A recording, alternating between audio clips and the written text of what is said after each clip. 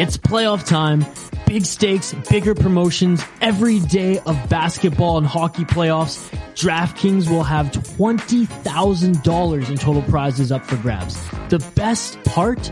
It's free for you to get a shot at these daily cash prizes. DraftKings will be offering 2 free play pools every day of the NBA playoffs, offering players a free shot at $20,000 in total prizes.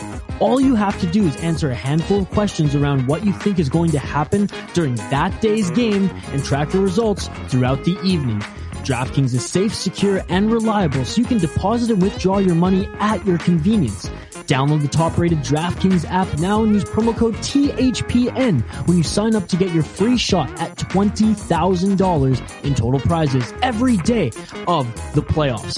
Head to DraftKings pool page to get your shot at huge cash prizes. That's promo code THPN for a limited time only at DraftKings. Eligibility restrictions apply. See DraftKings.com for full details.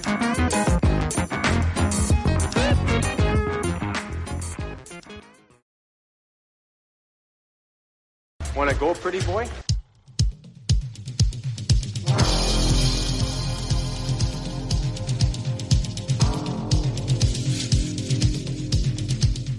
Two minutes by yourself and you feel shame, you know, and then you get free.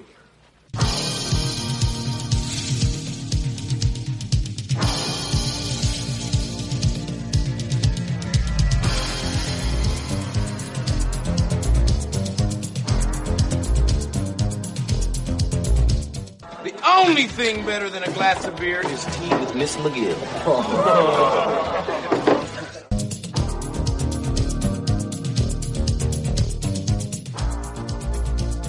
And welcome to the Fourth Line Voice Podcast. My name is Darren. Thank you very much for tuning in. Episode 108 of the big show, some enforcer-based podcasting coming at you, brought to you by the Hockey Podcast Network. How's everybody doing out there? Another wacky Wednesday. Got a fun guest for you today. Returning guest. Again, a continuation of the 5x5 Toughest Opponents series. We've had Mazer and Graf and McMorrow and Mayrad, Riley Emerson come back and do it. And got another one today. Returning guest, Joey Tedorenko. Joey was great the first time around. I encourage everybody to go back and check out my full-length interview with Joey. It's episode 6. Great guest. Lots of fun to talk to. And I've been meaning to get him back on the show for a while now. And I figured this would be a perfect opportunity to do that with this series. And again, I'm putting the cart before the horse because I have not talked to him yet. We have it actually booked for tonight. So I wanted to do the intro first. That way when I'm done, I can just slap this intro onto the interview. And boom, out the door it goes to the network. And it'll be up for your consumption today, I guess, as you're listening to it, but for Wednesday morning. So, yes, so I won't talk for very long here because I don't know how long Joey and I are going to talk for. Because I know last time when I had him on, I think his interview is almost 3 hours, and I think we literally talked for another hour and a half after the interview off air. So it was a lot of fun that day, and Joey told some great stories. So again, I encourage you to check the interview out. It's one of my favorites. But before we get into all that, like I said, I'm a member of the Hockey Podcast Network. There's over 50 shows on the network. All the NHL teams are represented, so whatever team you're a fan of, there's a show for you. Of course, those guys are in warp speed right now with the playoffs happening and everything. Lots for those guys to talk about. So, again, if your team is in the playoffs, those guys will be bringing content to you. So this is their time of year right now. So I don't know anything about any of that. All I know is, it's all over my timeline. And I did see Tom Wilson orbit somebody into the boards or into their own bench. That was pretty funny. And Landeskog fought Shen, and actually really kind of took it to Shen, which was surprising. And to be completely honest, I don't think I've ever seen either of them fight or ever paid attention. Apparently it's some big deal that Shen got kind of beat up. I'm like, I don't know. I didn't know Shen was supposed to be a tough guy, but whatever. I mean, they're fighting in the playoffs, and you guys are apparently, some of you are enjoying it, so I could give two shits, but whatever. That's the way it is. But if you want to listen to all about it, there's a show on the network for you. Of course, for my off-network friends, it is Joe Lazito over at the Coliseum Chronicles. It's an Islander Enforcer-based podcast. Joe has, well, here we are. Here, I'm despite the heat and everything that's going on, I'm bringing you content, and there's Lazito phoning it in. Reruns. He stuck a rerun in on us, folks. No, Joe's got, at any rate, you should be going back, and if you have not, I encourage you to go back and check out Joe's back catalog. It's tremendous. He's interviewed Mick Fakota, Dean Ewan, Strudwick, Asham Bolton, everybody, Paul Cruz. Yeah, and Joe, and like I said, him and I, fairly similar formats in the fact, we like timeline a guy's career and really go in depth, so you really learn about the player. And like I said, Joe, and I've always said, Joe's old. There's no polite way of putting it. That's just the way it is. So, I mean, he's thorough, and no, Joe, like I said, Joe's been around. He helped he helped Stan Fisher on the Bad Boys books. He was a real big contributor on the Tough Guy magazines. Of course, by the listeners out there, those magazines that would come out once a year in the 90s there, by hockey stars. And, Joe was a big contributor to those. And, just a real knowledgeable dude. Joe's a great guy. So I encourage you to definitely check his show out. Joe, your stuff is in the mail. I finally got it to you. Well, some of it's on the Angry Little Lazito's on the way, and a few other things. He wanted to get the hell out of town, so I shipped him to New York. No one other than Joe knows what I'm talking about, but that's okay. So there's a little bit of it coming. For the rest of you, Jay out in Finland and a couple others, I have not forgotten about you. It's just at this point everything is packed. As we were selling our condo, it is actually listed. Got listed today. Guy came and took pictures yesterday. It is up online as of about 3 hours ago. So fingers crossed. I'm hoping it doesn't take long to sell. I'm hoping we don't get too much of an ass kicking. Condo market isn't that great around here right now. It's not bad. It's better than it's been.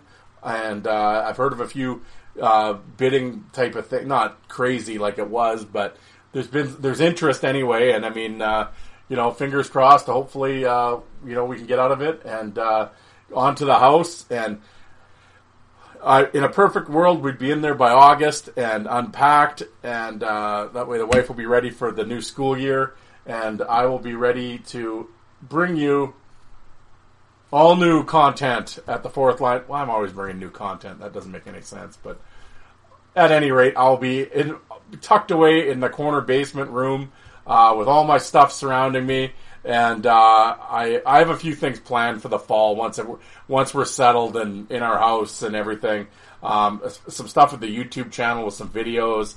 Plan on kind of setting up, I don't want to say a whole studio because that's not true because I wouldn't know where to start to set up a studio. I think getting an extra mic, I wouldn't really classify that as being a studio. But there's a few characters I'd like to have on and maybe just do like a live show with them. And, we could sit there with some beers and or not live, but an in-person interview. And there's a few guys that I want to talk to about that. But, of course, obviously with COVID and make sure everybody gets vaccinated and all that stuff. If you're not vaccinated, you ain't coming in.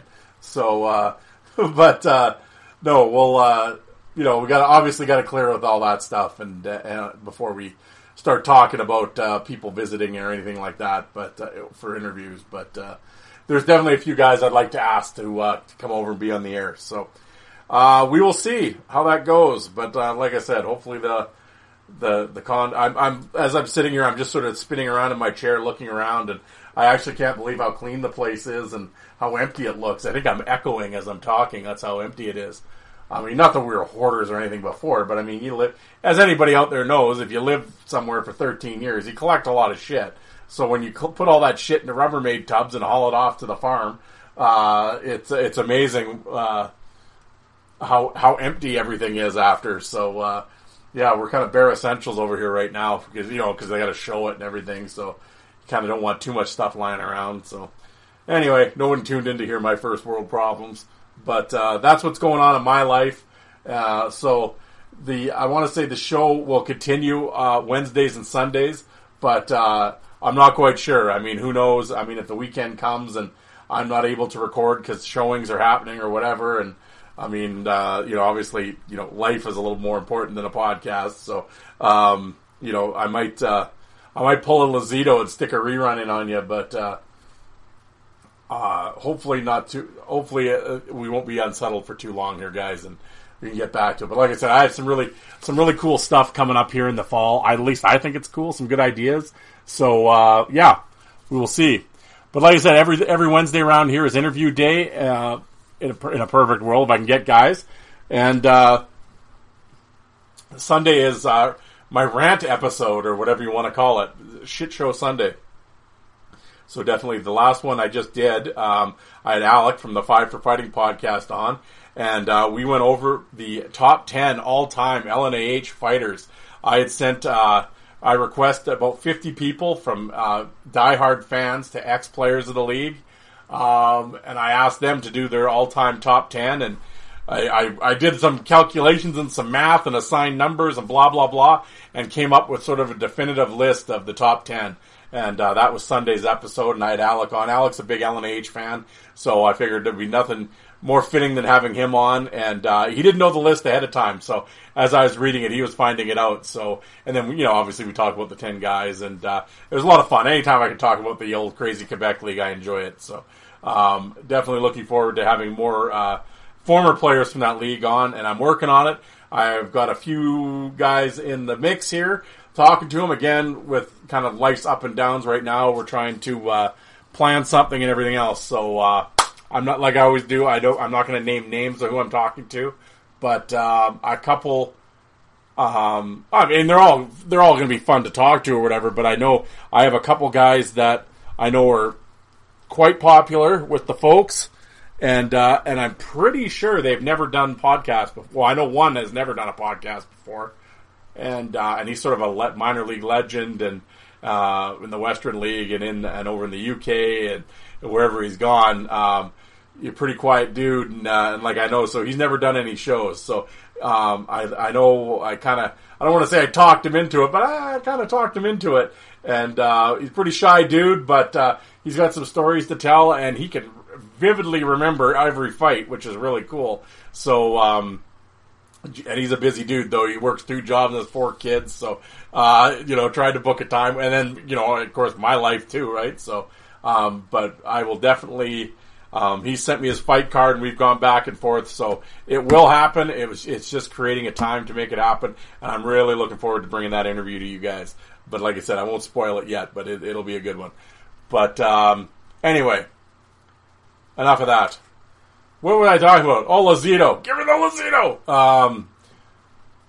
Also, Dan, Paul, and Kelly at the Obey the Puck show, and Fred and Dave at the Slewfoot show. A couple current hockey shows. As I always say, my brother likes to laugh at me, but I listen to them so I don't have to watch. And and I'm updated. I'm up to updated. I'm up to date. I have my finger on the pulse when I listen to them. Ear to the ground, or is it ear to the? No, what is it? To the grapevine? I don't know, something like that. But no, they're good people, and definitely check out their shows. And, and apparently Alec at the Five for Fighting show, I don't know, the Brett Favre of podcasting, retiring, coming back, I guess now he's coming back, I don't know, whatever his mud show, yeah, he'll be back on the air. Well, I was told today he has a very good radio voice. Yeah, he's got a face for radio too. But, no, Alec, I'm really looking forward to Alec's show coming back once he moves down. Everyone's moving. Once he moves down, further into that friggin' swamp in Florida and they get settled, and he's got his, he's chasing the wife down there. She's the breadwinner. I don't know. It's just him and his dog and whatever job he can manage to scrounge up. I don't even know where he works. Who knows? He's always on the hustle for something. But once he's down there in Fort Myers or Fort Lucie or Myrtle Beach, wherever he's going, I don't know. All I know is Orlando. I just know Disney World. That's all I know. And Kissimmee. I know that too. I've been there. But other than that, that's all I know about Florida. Maybe I think that's all I want to know about Florida. But I want him to go to somebody in the listening audience. If you're in Florida and you go to Myrtle Beach Pelican games, I want one of those beer bats. It's dollar beers apparently, and you get it in a big plastic beer bat. I want one of those beer bats. So if anybody in the sound of my voice goes to Myrtle Beach Pelican games, Old Salem, make yourself useful. Go down there, grab me I know you don't drink anymore, so I don't know, pay the dollar, pour the beer out, and bring the bat back for me. There'll be something in your Christmas sock for that. But there's the mission of the day. Somebody out there get me a beer bat. It'll be definitely appreciated. But I don't know, what am I talking about here? I'm just rambling idiotically. How about I just... Fourth Line, if you're on social media, Fourth Line Voice at Facebook as well as Twitter. Yeah, if you're into that social media type thing. Also, Fourth Line Voice on YouTube. Definitely check out my YouTube account. Subscribe to the YouTube account. Over 2,500 videos. I just put up a Gino Ojic Quebec Junior fight on there. And I got a couple McCarthy fights, Sandy McCarthy fights from Laval, the Teton, when they're playing the Quebec League, or the Quebec Junior League. And with the blonde mohawk and all that stuff. Sandy's a bad dude, man, in junior, I'll tell you. But my boy Napes there sent me a bunch of DVDs, and I'm going through them, and I have a lot of fun checking those out. And I will be uploading when I have time. So definitely subscribe to the channel. Like I said, there's already 2,500 videos on there. They're all sorted. Whatever league you're looking for, NHL, AHL, Junior, blah, blah, blah. Type it in, boom, they'll all come up. I try to put some unique stuff like Colt Nord Jr. and Bugard when he's in Prince George and different minor league stuff. There is NHL fights on there too, of course. But like I said, I try to do unique stuff that maybe wasn't on YouTube. Some John Morasti East Coast League stuff, or some John Morasti with the Kindersley Clippers. How about that? Got a few of those fights. Got a great fight with him and Jason Goulet from the SJHL on there. Some old BCHL. Brandon Fleener and the boys, Nabseth, and yeah, there's lots of stuff on there that's some rare shit. So definitely check it out. Like I said, subscribe to the channel. Also, guys, the big one, there is the GoFundMe. Of course, Steve from When Probert Was King is trying to set up the Drop Your Gloves site again that went down, that we all love and miss. But yeah, he's trying to bring it back, but it's an expensive proposition, and so he started to go. It's like $10,000 to do it the way he wants to do it. I mean, with all the fight cards and the video and everything, bigger and better than ever, and it's a great site. Everybody listening to the show, you know how great Drop Your Gloves was, and so Steve's just trying to get it going, and pretty well the efforts are stalled. We're about halfway there, but the efforts are stalled, guys. Not a lot of donations coming in the last week or two, which is really disappointing to see. And I'm hoping you guys listen. I know a lot of you guys are big Drop Your Gloves fans, and I'm not seeing your name on the donation list. I do this every episode. I give you guys shit. I hate having to do it, but it's like, it's true. And I get tough times for some people, and I completely understand that. But there's some folks out there that could spare a few bucks, and like I said, it doesn't have to be hundreds of dollars or anything, $20. Like I said, on the Enforcer Appreciation Group, I said we posted this the other day. There's over 14,000 members. Shit, if everybody gave $1, the site would be up again already. But all of a sudden you ask for donations and everybody's got alligator arms. But every third post they're bitching about how much they miss Drop Your Gloves. Well, for missing it, you're not acting like it. Talk is cheap. So if you're out there in the sound of my voice and you can afford a couple dollars, please donate. Let's get this back up. That's a great site, and it, there are no message boards anymore. And the fight card, like hockeyfights.com, sucks for fight cards. And I mean, the fights, yeah, if it's awesome. If it's older than 5 years, forget it. So I mean, this had all the videos on it, minor leagues and juniors, and yeah. So I mean, it was 10 times what hockeyfights.com is. So I mean, I don't have to sell you on it. You guys know what Drop Your Gloves was, but this is going to be bigger and better and run by fight fans. So it's, I mean, I can't sell it enough. So please give. If you're not on social media, get a hold of me. Hockeyfights@hotmail.com, all lowercase. Send me an email. Say, hey, Darren, can you send me the link? I want to donate. I'll get it right out to you. So please, let's get this done and back up online, because it's definitely missed for sure. Other than that, guys, if you could please rate and review my show, my podcast. It helps me in the searches, whatever platform you happen to be listening to. Also, it sounds so funny when I say this, but could you download the episode? Don't stream it. I get paid by the download. Seriously, I do get paid by the download. And so, yes, streaming it does not help me. So if you're streaming it right now, hit stop, download it, and please listen.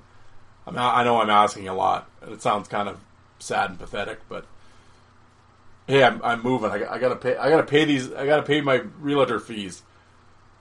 No, that sounds so pretentious when you say it like that. I don't know. I just need a couple bucks, whatever, so I can donate to the Drop Your Glove. Well, I have donated to the Drop Your Glove site, but yeah, I can donate more to the Drop Your Glove site if you download my shit. So, I don't know. If you just download it, that'd be cool, guys. I'd appreciate it in all seriousness. But, yeah, rate and review the show. Great. Hey, like I said, if you're on social media, get a hold of me. If there's something you want to hear, didn't like, tell me to shut the fuck up, whatever. Send me a message and let me know. But without further ado, I will zip it and let's get on with it. Here is my discussion with Joey Tetarenko about his 5. Is it about his? I don't even know what I'm saying anymore. It's Joey Tetarenko's 5 toughest opponents. Let's get at it. Thanks, guys. We'll talk to you on Sunday. All right, here we are on the Fourth Line Voice. Returning guest. Looking forward to this. Very good review is the first time you're on, so had to get back on. None other than Joey Tetarenko. Joey, how you doing tonight? I'm doing great. Thanks for having me back. It's a lot of fun to follow what you're doing and be a part of it. So honored to have a second go at it. Well, thanks, man. When you kind of like fighting, sometimes you never get to go a guy again, but I guess here we go. Absolutely, and yes, and for those listening, please check out the back catalog. I believe it was episode 6 that Joey and I sat down and actually covered his entire career, right from the humble beginnings in St. Louis, Saskatchewan, all the way to the bright lights of the NHL. We cover it all, and but I've had a few guys come back, Josh Mazer, Chris Graff, Riley Emerson, the latest, and I'm kind of doing a series called like the 5 toughest opponents. And it could be from different times in your career, junior, pro, or whatever. I just kind of leave it up to you. Kind of gave you the heads up on what we're doing. And, I'm sure we obviously probably talked about this in the full length interview as well, but never really broke it down to like your top 5 or whatever. So I think, I think the people will be interested in your list here. Well, yeah, actually, when you gave me the little heads up of what we're going to go over, I've got many names that I think people would be interested in. Maybe some didn't know that I fought some of them, but I so much respect for anybody who did the job playing hockey. So, if I miss somebody, it's not a slight on you. It's probably because you hit me so hard that I forgot. So, but there's a lot of really tough customers that I was silly enough to drop the gloves with. So, I don't know. How do you want to start it off? Well, I was gonna say, yeah. I mean, you got a pretty sick fight card, and from the definitely from the '90s in the Western Hockey League, and then through to your pro career. I know when I was at Chris Graff's place, he's got a bunch of pictures of you kicking his ass. I know that. I know, and I keep meaning to get up to Edmonton and bring him another picture. Or go see his place or have a look at what he's got and maybe get one signed from him and sign one for him. So, yeah, it's haven't forgot about him, so that's for sure. Oh, absolutely. I've been in the basement there. You got to belly up to the bar. Built his bar, classy, built by Sean Legault. Down in the basement, we hung out there and drank beers all afternoon and told some stories. It was a lot of fun. So, yeah, you definitely got to get up to Edmonton. Graffer's a beauty. Yeah, he was a real little guy, and we'll kind of start off maybe in the Western League with the toughest guys, even in our own division. Like sure, Chris Graff, who I fought a ton. Another guy who like I'm a pound for pound tough, and he gets brought up a lot in a lot of different podcasts and from a lot of guys. Paul Ferrone, who was in Seattle, he started off in Portland, was there for a couple months, and then was traded to Seattle. But I fought Paul one night, and he's the kind of guy, he's quiet, unassuming, but once he starts fighting, his eyes just turn red, and he throws lefts so hard, and he hit me square right in the nose, kind of between my nose and my teeth, and he actually cracked the bone at the bottom of my nose, my teeth. So he broke my mustache bone. So I always remember that because it was tough for a couple of weeks with my teeth so sore.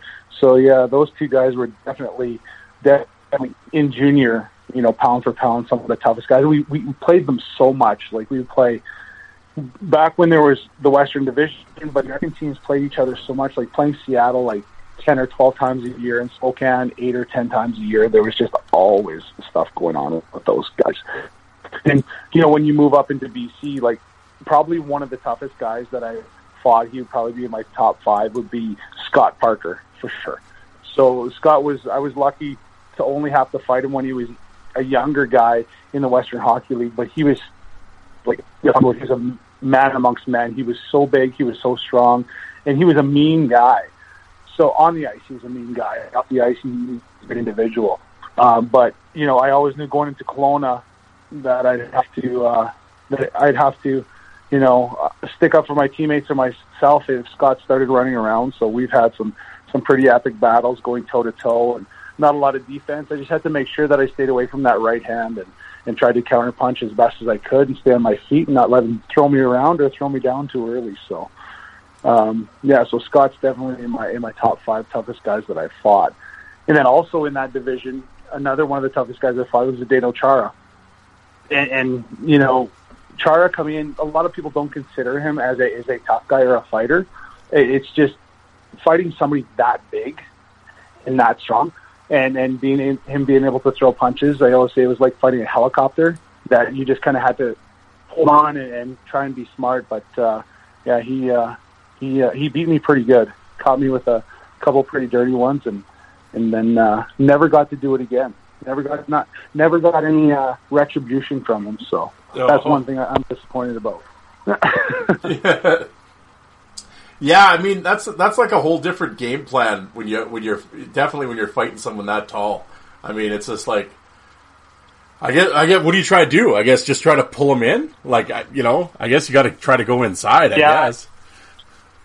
Yeah, you got to go inside and where you grab him and your angles in which you got to make sure that he doesn't control you with his grab.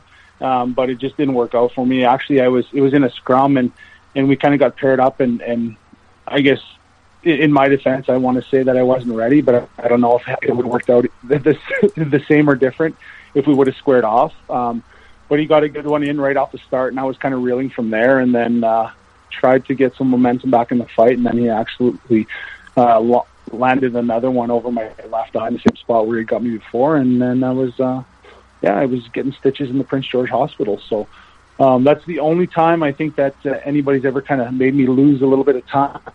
I could say it was from the biggest man who ever played hockey anyway, or one of the biggest men who's ever played hockey. And he's still playing. I can't believe it. Good for him. Yeah, exactly. That's hard to believe, isn't it? Wow. I was just sort of, before we get going on, of course, you started in the Western League with the Portland Winter. Well, you were with Portland the whole time, but you started in Portland at 16. And I know we talked about it in your other interview, but we're just talking about tough guys. One of the toughest guys that I saw that you played with was the late Brad Symes. Do you have any stories about Symes?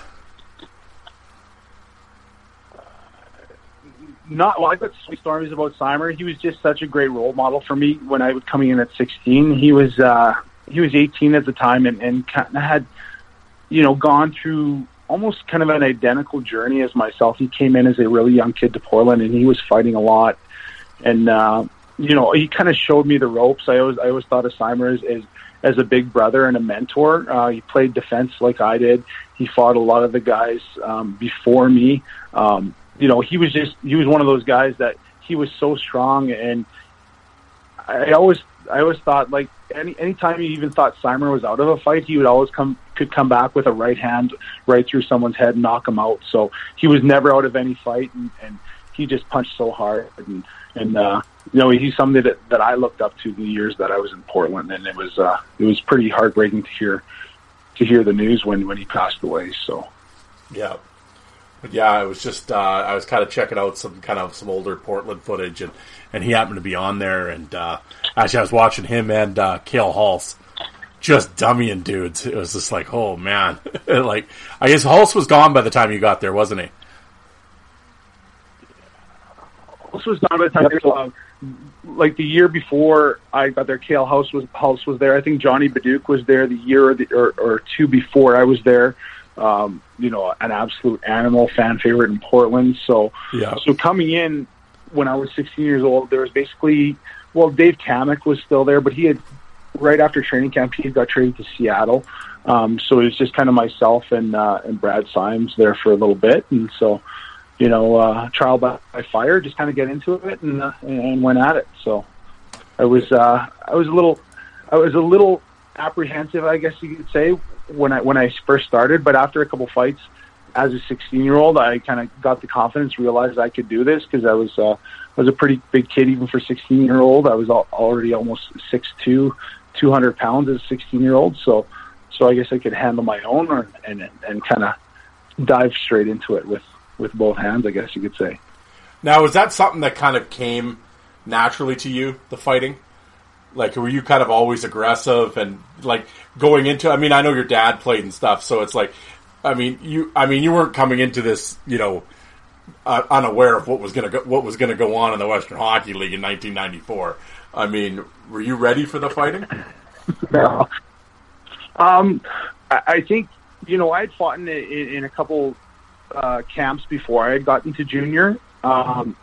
And done pretty well. I've always been an aggressive player and somebody who always stuck up for his teammates, whether it was in a scrum or just anywhere around the ice. And as the next level of fighting came into it, I think I knew I was going to have to do it. So it's not like I was naive that would happen, especially playing in like you said, playing in the Western League in the mid-90s. That's, you know, if you don't know you're going to have to get into a fight, then you know, you're not smart enough to even put on the skates, maybe. Because even back then, we talked about before, even the goal scorers and stuff got into a couple of fights a year. Everybody always kind of defended their teammates and had to defend themselves at times. All the line balls that we used to have, and you had to be able to defend yourself to not be taken advantage of. So it was just something that, you know, I knew was going to happen. I guess lucky enough, I enjoyed it somewhat and was okay at it. So it just kind of was an extra part of my game, so to speak, so that I could do. And defending my teammates and being part of a team is a great thing. It's something that I love doing. Absolutely. Well, you obviously mentioned Parker and stuff, so I guess we'll kind of do the list here. I don't know. Well, I guess we can go 5-1. You know. Who's your, I guess, in Joey Tenorenko's top 5 toughest opponents, who's number 5? Number 5, I would say, I fought him when I was a young guy, and you had a video of us, Eric Goddard. I played with him in Louisville, and Eric was just when we played each other in Louisville, he was just 20 years old, and he was just started fighting in pro, and I had been in pro for a couple of years. And then when I got traded over to Ottawa and over to Binghamton, we actually had a playoff series against them, and he had fought Dennis Bonzi a couple times, and then I actually fought him as well. And the guy's so strong, he could throw both hands, and a very technical fighter for a very big guy. He just didn't square off and throw big rights or big lefts. He was actually heavy-handed, both right and left. So you really had to be prepared and very technical whenever you fought. Good friend of mine, but that happens. It's all part of the game. Yeah, tucked by the hand of God, right? Yeah, he. That's a bad dude, man. Oof. And it's very bad dude. Yeah, like I said, I was lucky to get him while he was still young, because he started really tearing people apart later on in his career when he went from the Islanders to Pittsburgh, Calgary, those kind of places. So. Yeah, it's interesting with Goddard. I mean, I don't know why, but it's like, you know, you're on the fight groups and whatever, and you talk to people. It's almost like he's I want to say he's almost like he's underrated by people. Like, I mean, you say his name and they're like, oh, yeah, you know, but it's like, there's always the conversation. It's always like Larocque and Brashear you know, and rightfully so, and Belak and guys like that, but it's like, and McGrath and Boogie and all that, but it's like Goddard never seems to come up in the conversation, and it's like he never come up, but he's one of those guys that he's a hard guy beat. So I don't know. Just for me personally, for the guys that I fought, I always had a lot of respect for him, how he fought, and for his size and stuff like that. He's definitely one of the toughest guys I've fought. Oh yeah, and I mean every guy that I've had on this show, when they bring up Eric Goddard's name, they're like, "Oh yeah, the guy was unbelievable." You know, and it was just like, yeah, it's just interesting every once in a while. It's just like when you think it's like he doesn't get mentioned a lot by fans sometimes, and it's like, nah, they should really go back and look at the footage because he put the hurt on dudes for sure. Really good dude as well. Oh yeah, I still can't believe that 2000 Louisville team you played on. Like that was just like ridiculous. I know, like. So we were in the same division as Philadelphia, and so it was an arms race. So we had Brent Thompson, we called them the Thompson twins, Brent Thompson, Rocky Thompson, myself, Eric Goddard. It's like we had just a bunch of people just to make sure that we were ready when we were playing Philadelphia. So it was there was some. They had Frankie Lassard, Frank Lois was there for a little bit. Who else there? I always forget his name. It's somebody who's super tough that I don't think gets enough recognition just because he didn't play in the NHL. He played in Worcester and Philly. No, McLaren, Stone Cold. Yeah, Stone Cold Steve McLaren. So there's guys like that. So they would have, you know, at least 3 tough guys in their lineup, and we would have the same. So it was always there was always melees going on whenever we played Philly. So yeah, oh absolutely, and yeah. So number hands of God, the hand of God, Eric Goddard, number 5. So number 4. Number 4, I would say Mr. Bones, Dennis Bundy. So not a very tall guy, but very, very strong through both hands, very technical fighter. You know, you also have to be prepared. I only fought him once, and then I ended up playing with him in Binghamton. Super guy. Loved Dennis, loved being a teammate of his. The first time we fought, he was in Philadelphia when I was in New Haven, and I was just a rookie. And I think it was the year after he had gotten the 600 or 700 minutes in Hamilton or something like that. And it was before you looked at YouTube or knew anything. All you had was game notes, but everybody knew who Dennis was. Everybody on my team told me who Dennis was. And I don't think I ever even really meant to fight Dennis at that time. I just turned 20 years old, but you know, it was just one of those games playing in Philadelphia, gets chippy, you know, scrum. All of a sudden we're there in front of the benches, and then we dropped the gloves and square off, and had a pretty good go. But I definitely found out really quick how tough guys were in the American League back in 1998. So fighting him, and you know, kind of didn't realize, okay, did well, but didn't realize how well I did, because then you see him after just destroying guys, and playing with him, he was destroying guys, and so really tough individual. And when I say tough, you know, it doesn't mean knocking guys out, which is part of it, but somebody who can take a punch and knows how to fight and knows how to grab, and just, you know, you always had to be on edge. You always had to be on edge, because one mistake and not protecting yourself, a lot of times you go into a fight and you just want to kill somebody, you forget about protecting yourself because you want to beat them so bad that you can leave yourself vulnerable. And he's one of those guys that he was so smart and could throw both hands that if you let your guard down on the defensive end, you could be kissing the blue line in a hurry. So he's definitely one of the toughest guys that I fought. No, absolutely. Like you said, true legend in the game, and all-time penalty minute leader. And I mean, that dude fought everybody. And yeah, I was going to ask you even when you're playing against him, but playing with him, was he a big? He seems like he's a big yapper out there. Is he a big talker, always getting shit going? Dennis hasn't stopped talking since he came to Bloom, and I think he'll probably keep talking a couple days after he's dead. He just doesn't stop talking. Even like whether it's in the dressing room during warm up, he's always talking. He's like he was like the Jimmy Hart of hockey. He was always stirring stuff up, trying to settle things down, trying to match this up, and telling people what they're going to do and stuff like that. It's amazing. It was awesome. It was entertaining, very entertaining. Some people didn't like it, but I thought it was very entertaining. I always had a lot of respect for his trash talk and his personality. So great dude. Absolutely. Well, there you go. All right. Number 3. Number 3, I'd have to go with Colton Orr. Colton and I had some really, really good toe-to-toe bouts. We had 2 really good fights. Super strong guy, punched really hard. Before he made his jump to the NHL.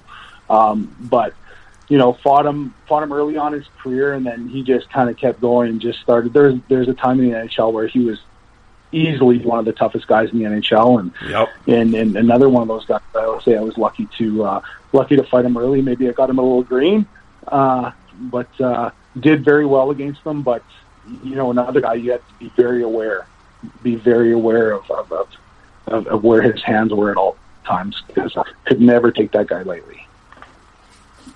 No, and like you said, he turned out the lights on a few guys for sure, and actually, I think your American League hockey fights I have on my YouTube channel. When he was in Providence, like you said, another Western League kid coming up, and hey, while we're kind of just talking, and as we're going on, in terms of, I know a lot of the listeners always like when I have to ask this, but with your jerseys, did you ever do anything with your jerseys in terms of tie downs or anything, or with the sleeves? No, I was. I always wore a goalie cut jersey, so I always had a very baggy jersey. I didn't like the tight sleeves, or I didn't like airways or anything like that. I actually I came in an era was transitioning when you all of a sudden had to wear your tie down. A lot of guys didn't like that. I always liked to keep my jersey on, and because I was always I was worried that if it got over my head and you get caught in the arm trying to get it out, then it's a handicap more than it helps you out. So I would like to have my jersey on, but I did wear a goalie jersey, really big jersey. The ability to, kind of move inside my jersey when people grab onto it, so you never had really tight hold of me. I was always one that kind of fought from angles that was fortunately never really hit that square when I was fighting. I always came from the side, and I like to spin a lot. So I like to have a tie down on and a loose jersey to be able to do some different things, even when somebody did have a grab on me, whether it was my arm or my neck or something like that. So still gave me a little bit of wiggle room to move around. Now, is that something, I mean, obviously as the years went on, you kind of, everyone kind of gets into their style and learns it. Was there someone that was sort of really influential with you, or was it just something you did on your own? No, I think it was just something I did on my own. There were so many different techniques out there as far as, like you said, tie downs, no tie downs, maybe somebody could have Velcro in the elbow of their sleeves or something like that, little tricks like that, or have a really tight jersey where you could get a really good grab. But no, everybody kind of had their own thing, but I can't say that I really had a mentor or somebody that I looked at, a trick of the trade to be able to do that. It was just kind of, like I said earlier, I guess a trial by fire, just kind of figure it out on your own. Yeah. Well, like you were saying, like when you were throwing punches and stuff from angles and spinning, again, was that just something that you came up with? Or, like, I know, like we were just talking about Louisville, and I just think of like a guy like Rocky Thompson, who kind of had that chuck and duck type of style and that type of thing. Yeah. And just different, like, again, was it just something? Because, I mean, obviously when you're in the room and on the road with these guys and on the ice all the time, I mean, obviously you guys would have, like, worked, I would assume you would have worked on stuff together. Yeah, we would goof around after practice, just more wrestling around and, try to toss each other. And, we would give her tips and just kind of cross-reference. Well, this is what I do in this situation. What do you do? And you kind of get little ideas. But but at the end of the day, you have to react. You can't do too much out there.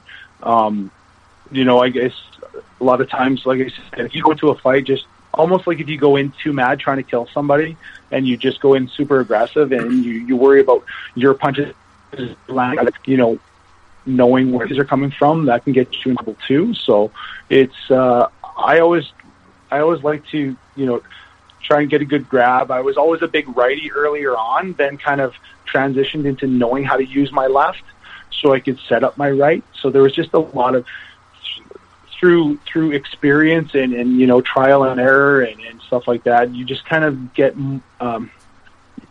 going through it, like I said, just experience. You know when you've taken one, so that's the best teacher. Is when you get your butt kicked. You either don't do it anymore or you figure out how to do it better. Did you ever? I mean, obviously, I would think as it went on, I don't want to say it got easier. That's not the right word. Did you ever find that balance of where you're almost psyching yourself out sometimes to, you know what I mean? Or when you got older, did it calm down? Did it get easier in that sense for you, or did it get harder? I think it turned from apprehension and a little bit of fear to respect.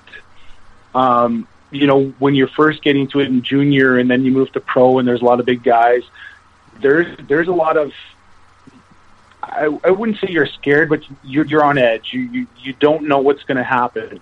But as you go on, don't get me wrong, you can get knocked out at any time, but as you get more experience, you fight more, you start to get stronger. I guess the apprehensiveness or the anxiety turns into a lot more respect. It's not that you'll approach it any different, but the butterflies in your stomach turn to respect, and you get more focused. When earlier on when you're fighting, you're just trying to survive, and then you get better at it. You get into more fights. You start to respect people more, and then also you get to respect what you have to offer as well. So you get to learn your own tools, and you get to impose those. Because, like I said, when you're younger, you're just trying to figure it out. You're trying to throw. You're trying not to get hurt. You're trying to, try not to embarrass yourself. And then as you get on, you get more respect for your opponents on how they fight, and you get more respect for your own tools. So I think you get a little bit more confidence, but you always have to respect the other opponent, because, like I said, at any time you could be licking the blue line if you don't respect the other opponent. Doesn't matter who it is. No, absolutely. Well, I was going to ask you what you were saying, when you're messing around in practice, did it ever get serious? Did any of the fun practice things ever get that was a little stiff, and you throw a receipt back, and next thing you know, you guys are going at it? That ever happen? No, not really, because I think that's a technical thing, but fights would break out in practice just from 5-on-5 down low, intense practicing. You're driving the net hard, and your own teammate cross-checks you in the ribs or slashes you over the wrists, and then that's when it gets heated. But when we were wrestling or talking talking technique or if you did slip one by somebody, you usually stopped right away, said sorry about that. One thing you used to get so stupid of us, we would always wrestle and try to pull each other around. The jersey burn that we would get on the back of our necks just from practice was so silly. We'd have big red jersey burn on the back, and then those, when you keep it, jersey burn takes forever to heal too. It's a rash that is always inflamed for weeks and weeks, because you can just get those polyester jerseys, not too much Downy in those things. So yeah, I was going to ask you. Well, you just made me think when you were talking there. Did you ever? Was there ever a teammate that you had that was just balls to the wall, even in practice, to the point where you're like, "Hey, dial it down, Turbo. Calm down. It's just practice." Do you ever have a teammate like that? No, I think everybody is pretty. I've been told to tone it down a lot in practice myself. So it was you. Okay. It was me. It was me. If you're playing down low, you're on the penalty kill or something like that. No, you always want to get better. You always want a game-like situation. I've been told to relax a little bit sometimes. So I guess I would have been the guy All right. We're at number 3. No, number 2. Number 2, I got to go here. I would have to say, so we talked about Parker and Chara already, but, one guy that, I fought this guy and I was so eager to do well against him, but he just absolutely bent me over his knee and gave me a spanking, was Eric Cairns. He was such a big dude, and he was so strong. He was, I think he's 6'6" or 6'7", so on skates, obviously he's close to 7 feet. I think a little around 6'2". I think I'm the one that went at him, and he was surprised, what are you doing? And it was one of those fights. So I'm going to do really well against this big dude. And, I started off with a couple good rights. And then after that, he just strung me out and just started just feeding me. And that was one of those fights where I just couldn't recover. His long arms held me out there, and he was so strong that I just couldn't grab him again. And he just kind of just kept feeding me until I went down. So, absolutely a monster. And I was talking to Mark Parrish. He was talking Parrish was in Florida before that, but then he went to the Islanders, and I met up with Parrish after the game, and he's like, "What are you doing fighting that guy?" I'm like, "I don't know. I don't have an answer for that, because you see how it went." So he's another guy. I don't think he gets a lot of when it talks about really tough guys.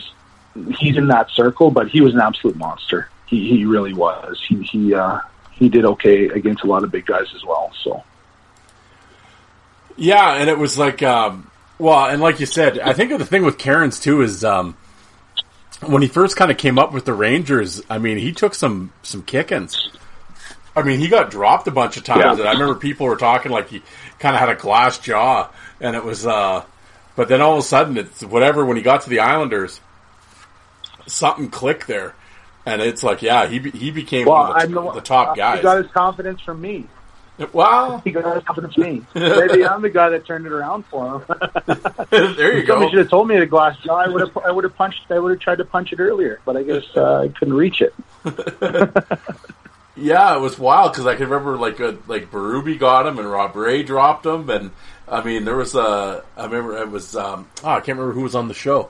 What show he was on? It was a friend of his. Pat Barton was talking about it, and because they played junior together and they were friends and stuff, and he was just saying how he just had a real tough time when he kind of first turned pro, but he just kind of put it all together, and like you said, when he got to the island there, he didn't lose many after that, and like you said, when you're that big and you can put it together and figure things out, it's that's a scary combination. Yeah, maybe, like I said, maybe I'm the guy that turned it around for him. Anything for a fellow tough guy. There you go. Yeah, Joey Tetarenko helping where need be. Yeah. Well, here we are. The moment of truth. The number 1. Joey Tetarenko's top 5 toughest opponents. And I would have to say, my fight, we went over it on our first episode. Jim McKenzie. Jim McKenzie was an absolute monster. He was my first NHL fight, and I was so eager to get into a fight. And silly me, we were in New Jersey. We had just gone up. I think it was 2-0. And I don't know if it's silly me or silly Terry Murray. He puts me out right after a goal, and they send out Jim McKenzie. And obviously Jim wants to turn the title of the game. And naive, stupid me, any other time I would have said, no, we're ahead, blah, blah, blah. But I had such a hard on to get my first NHL fight. It was at center ice, and he said, we've talked about this. Well, not directly, but the story has come out, and Jim said he thought that I asked him to go, and then I thought he asked me to go. But as soon as the puck dropped, I turned and faced him, and he had his left right in my nose before I could even know what was going on. And then, trying to get back into the fight, just an absolute man. And, trying to get loose, and he probably could have done way worse, but I think he realized that he had broken my nose right off the hop, so he just kind of tied me up and let the linesman come in. But, an absolute shit kicking there as well. So in that game, for my first hockey card, so I had gauze all the way up my nose, and my nose was sideways on my first hockey card from Jim McKenzie. So I'll always remember that one. So. Yeah, well, like you said though, there's another guy, Jim McKenzie. I think a lot of people sort of like sleep on him, and it's like not so much like other fighters, but I'm just the fans as the years go on. It's like he kind of he sort of gets he's definitely underrated. I mean, if you go back and YouTube and for the people listening, if you don't go to YouTube and just type in Jim McKenzie and go down that rabbit hole, you're not going to find too many L's on that fight card. Yeah, and I think it's because when he played his career, like he was on teams that we probably didn't see a lot on TV. Yeah, and, I never watched Hartford a lot, and he was on Jersey. Jersey was good, but I don't remember seeing Jim McKenzie a lot on TV when I was coming up through junior and anything like that. I always knew he was a super tough guy, but you always saw the Ty Domies, you always saw the Bob Proberts on TV all the time. We're always talked about. So I think those guys, they get credit obviously because of who they are. There's a lot of guys, that played on some teams that weren't telecast a lot of times that you didn't really know were that tough. And I think because Jim played in Hartford for a lot of those years, you didn't realize how tough he was. No, it's true. Well, and then speaking of that, another guy that probably that falls in that category of people didn't get to see play a lot because he was in Florida and unfortunately had to retire because of the wrist, and a teammate of yours, but a really underrated and tough dude was Paul Laus. Yeah, and Paul was like the Brad Symes version of the NHL. It could look like Paul wasn't doing well in a fight, and all of a sudden from out of nowhere he would put his fist through someone's face, and he was an unpredictable, scary fighter. And sitting on the bench watching him get into fights, and he was such a big, strong dude. He wasn't very tall. He was only about 6 feet, 6'1", but he was that wide, and he had arms and hands. He was, it looked like he had the hands and the body of someone who was 6'5", but he just wasn't that tall. He had really long arms. He was very, very built. He was jacked. He was in such good shape, and he was mean. That's one guy who you didn't want to go around in practice.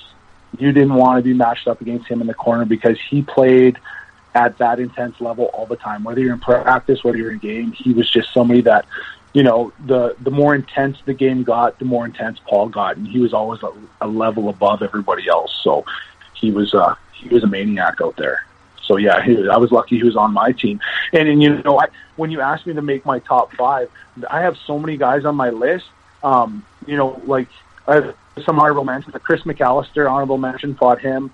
Pete Worrell, I fought him in training camp, and it was when after Dwayne Sutter gotten fired and Mike Keenan was there, so I kind of felt like I needed a fight in camp, even like just one of the early scrimmages. So I went after Pete, and he was like, "What are you doing?"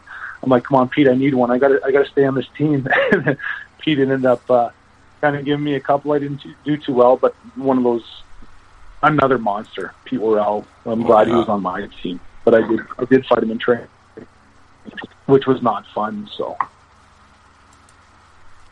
well, like you said, yeah, honorable. Well, and Chris McAllister, there's another large human, and yeah, you like going after the skyscrapers. Yeah, I guess I did. I always like for a while there. I had to make sure they were 6'5" and above. I guess I was looking for the challenge, and maybe that's why I got some permanent bruising on the top of my head. I don't know. Did you ever get into a fight with a guy and were surprised? Like you were kind of figuring I'm going to whoop on this guy, and all of a sudden he like hit you with a few, and it was like, shit, I did not see that coming. Yeah, I mean, like I have on this list as like 2 guys that I knew they were tough, but I was even more surprised as the fight was going on. Ryan Vandenbush in Chicago one night, and I knew he was a lefty, but I didn't really realize. It's not that I didn't take it seriously. I just kind of came in at the wrong angle. He got a good grab, and I was stymied by lefts by him, and he was throwing so fast, and for the size that he wasn't a big dude too, but the strength when he grabbed you, Like, you could feel how strong he was. And the same with Pete Vandermeer. I had fought his I think his little brother Jim, and then later in my career I fought Pete in Houston. We were going to fight, and it's not that I respect him, took him lightly, but he hit me with a left so hard at the beginning of the fight. He actually broke my nose and broke my orbital bone, and super surprised at how tough and how strong he was for the size he was. He was an absolute warrior. Yeah. Well, you talked about Chicago the one night. What was it like being out there against Probert? Did you ever line up with him? Yeah, I actually did line up against him. And I asked him, I said, hey, Bob, let's go, let's fight. And he looked at me, he's like, not tonight, kid.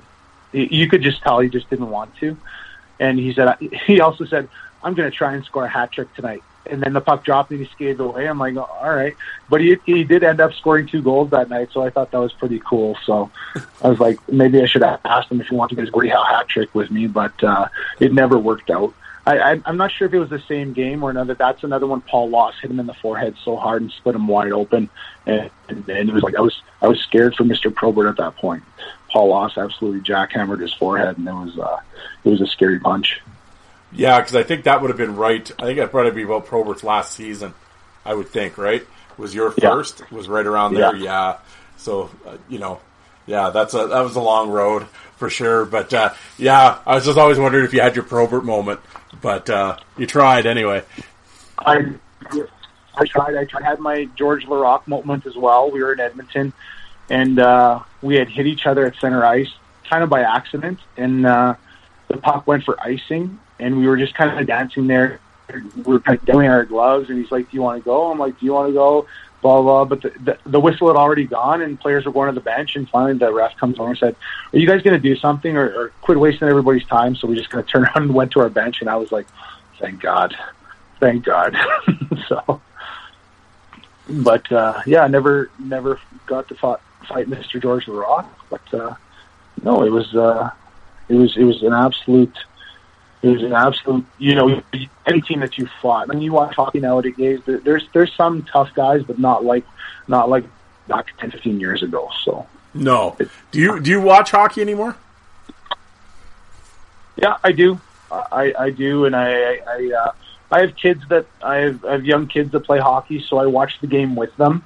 And we talk about hockey and analyze. I kind of pick their brain, what they look at when they're seeing hockey and stuff like that. But they get a lot of questions about, toughness nowadays compared to back then. And, hear people, I guess the polite word would be talking about the Tom Wilsons and the Ryan Reeves of the world and stuff like that. And I just say, you know what?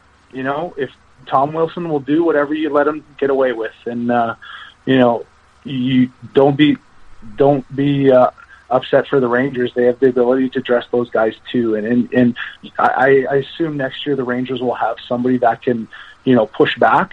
Tom Wilson has Zdeno Chara in his back pocket as well. So I think he's got some confidence to go around, run around like that. But, teams will do whatever you can get away with. And, if you have a team with bad defense or bad goaltending, what do you do in the off season? You get a better goaltender and you get better defensemen. So, whatever's happening out there, you have to counter. If you can't counter right then, you have to find a way to remedy it. So I think it'll always be part of the game.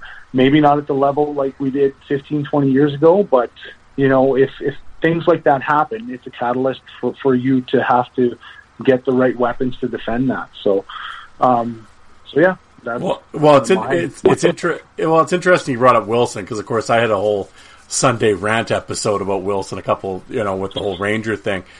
I don't know. That whole Ranger thing to me was like a bunch of nothing. I'm like, I don't know what everybody's getting mad about because that shit used to be Tuesday back in the day. So I don't know what people are getting worked up about. Yeah. Did you see anything with that? Yeah. Like, I don't know. Not really. I just thought it was another hockey game. It was like that stuff happens. If you get pushed around, you man up and you push back. It's just because, everything's kind of getting softer. But, if you have somebody that's doing that, you have every right and intents of purpose to do it back. You know what I mean? It's like, I don't think hockey's the sport where you can play the victim. I'm sorry, but you cannot do that. It's not the sport where you can play the victim. So anybody who's upset about what happened, well, you know what? The Capitals tried to take advantage of the Rangers. The Rangers, the next game, manned up and did it as a team on the way back. So it's just the ebb and flow of the way it happens. So yeah, I don't think you can cry wolf, play victim, because hockey's not the sport to do that. There's people who always talk that way, but when if the cameras weren't rolling and there wasn't fans in the stands, you know what? It's a different game at ice level. It's a lot different what you see at ice level than what you see on Hockey Night in Canada. There's a game within the game, and I don't think somebody who's never played or somebody who's never been a part of that role or done it for a living and had as much passion involved in that job, it's hard for somebody like that to understand what's going on down there. Exactly. No, I'm so glad you mentioned that. Yeah, I mean, I've ranted and raved on Twitter for years about that. About like I said, you got the couch jockeys at home saying, oh, that didn't mean anything, or that, this or that, or even the announcers, and it's like, you're not down there. Like, you don't know what's going on and what's being said or what was done, or it's just you got to be a part of it for sure. Yeah, and there's so many things that can happen before that incident. Who knows? Like, it might be around the league that nobody likes the Rangers, and then they're and I'm just using Rangers as an example. I don't know this for a fact, but there's teams we used to play. We just despised the team just because of their attitude when they walked into a rink. So there's so many different variables to why things happen out there that you don't see, that the camera or the announcers or there's so many things that like I said, people don't see, or there might have been something that happened 5 games before last year. When it comes to retribution, hockey players have a long memory. Yeah, and it goes both ways. Absolutely. Well, when you were with like Florida, for example, I mean, like you said, you had what team did you guys not like? What team did the Panthers get up for when you were there that you just hated?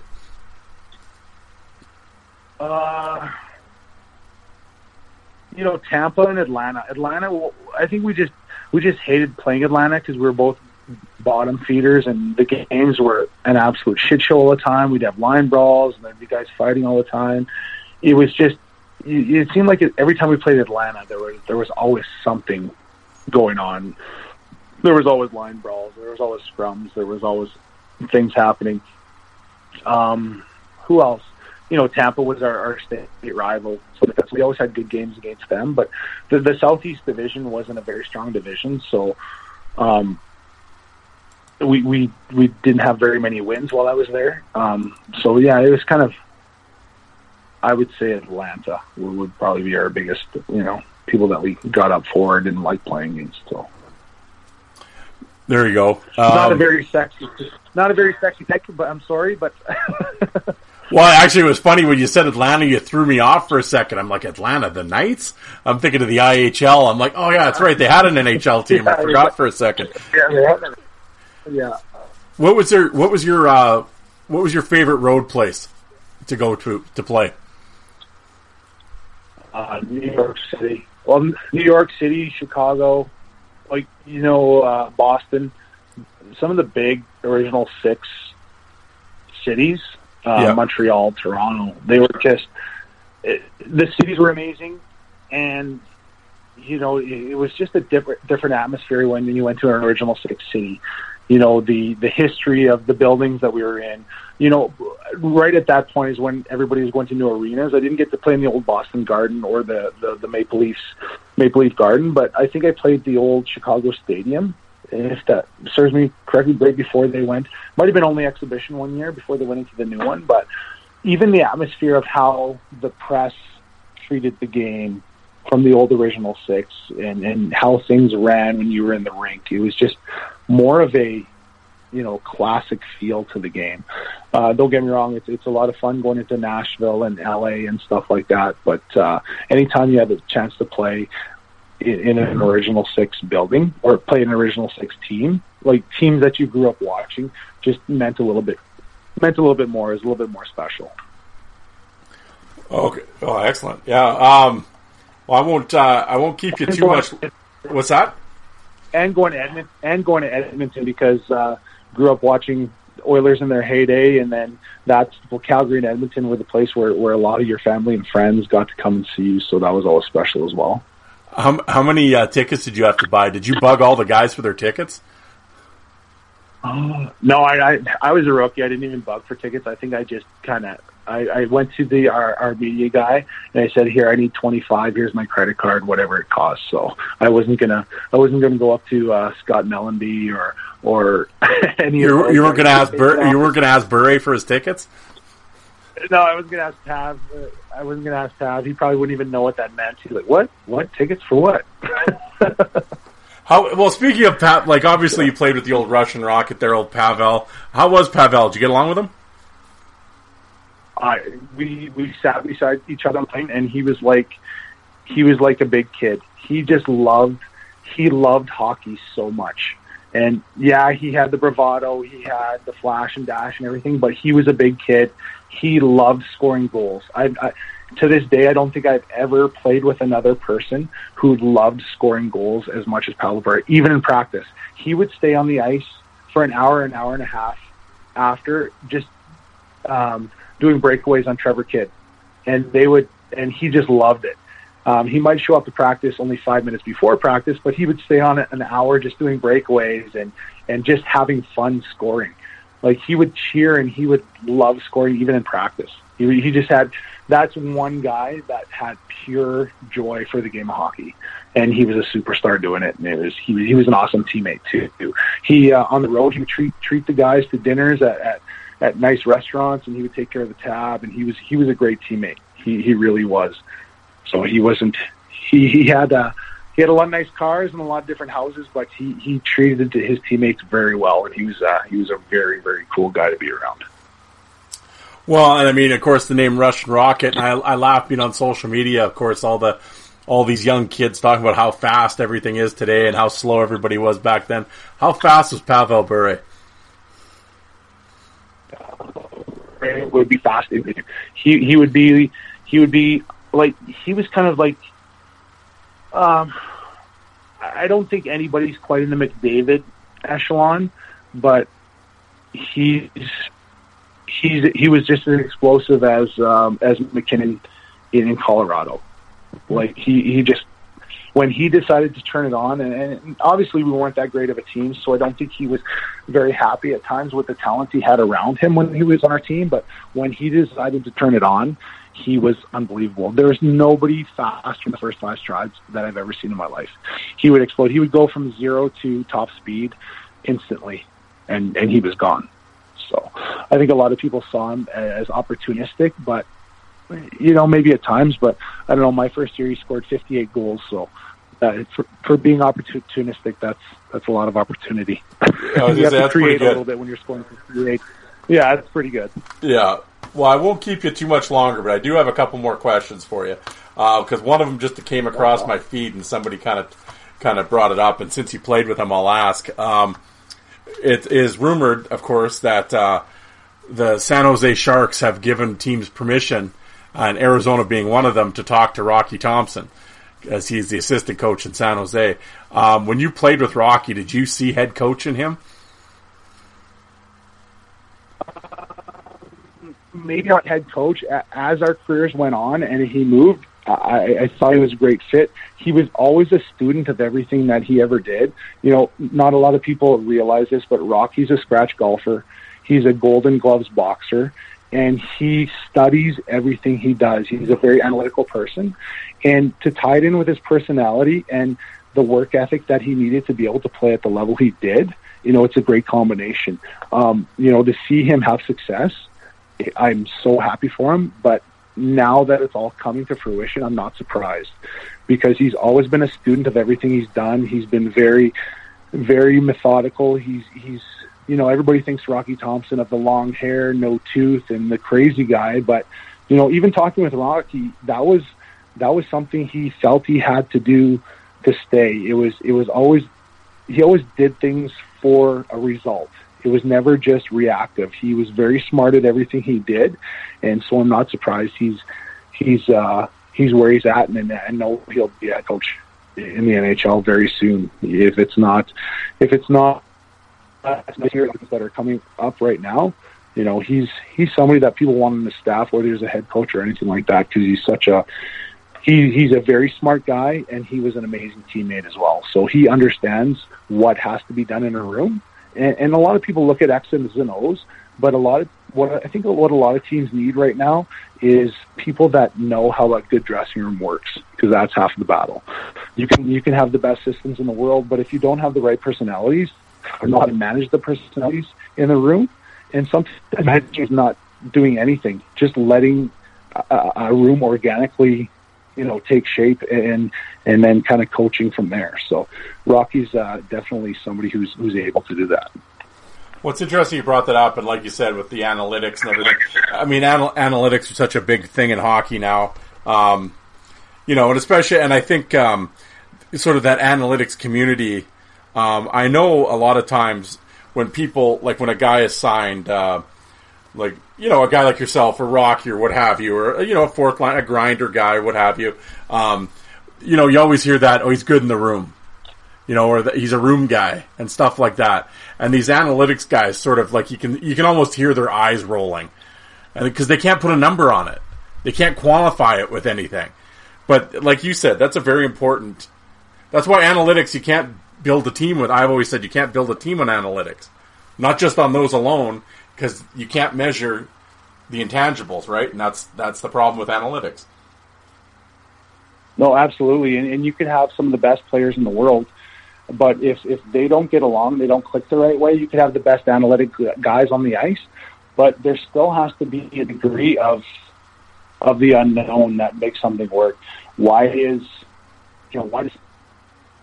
If that's the case, how come the same team doesn't win the Stanley Cup every year? I know there's teams that'll go 3 out of 4 or a couple in a row, but you know, there's never somebody that, and if that's the case, they would go 82-0 as well, and it would be a video game. You just press simulate season, and then there you go. That's why you play the games. Yep. Yeah. No, absolutely. Well, one last thing before you go, I got to ask you, because what's Joey Tedarenko's playoff predictions? Who's winning it? Who's winning it? I see Colorado and Tampa in the finals.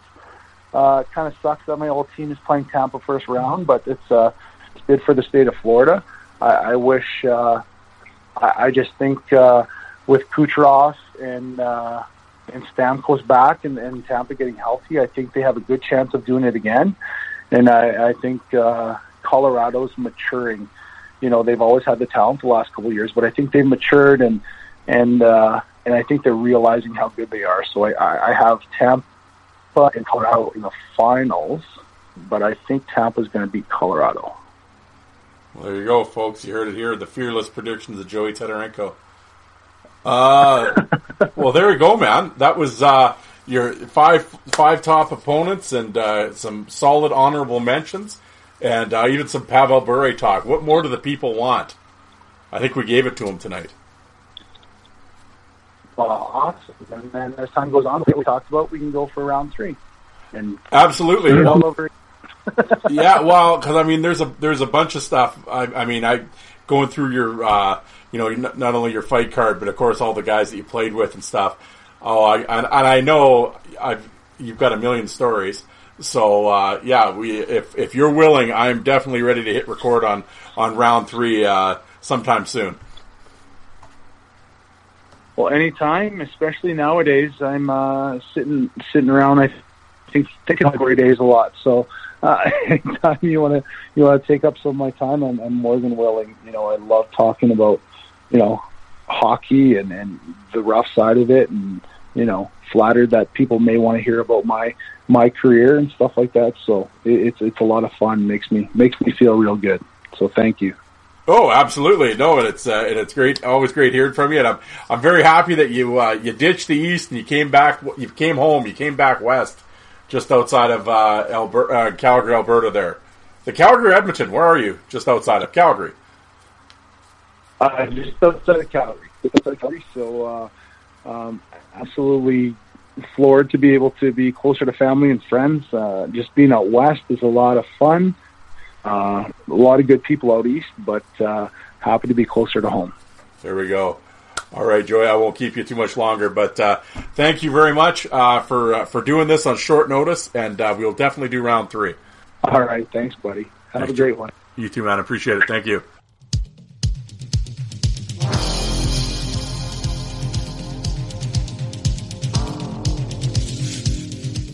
And you people that don't like fighting, how many of you did you walk out and get a coffee while that was on?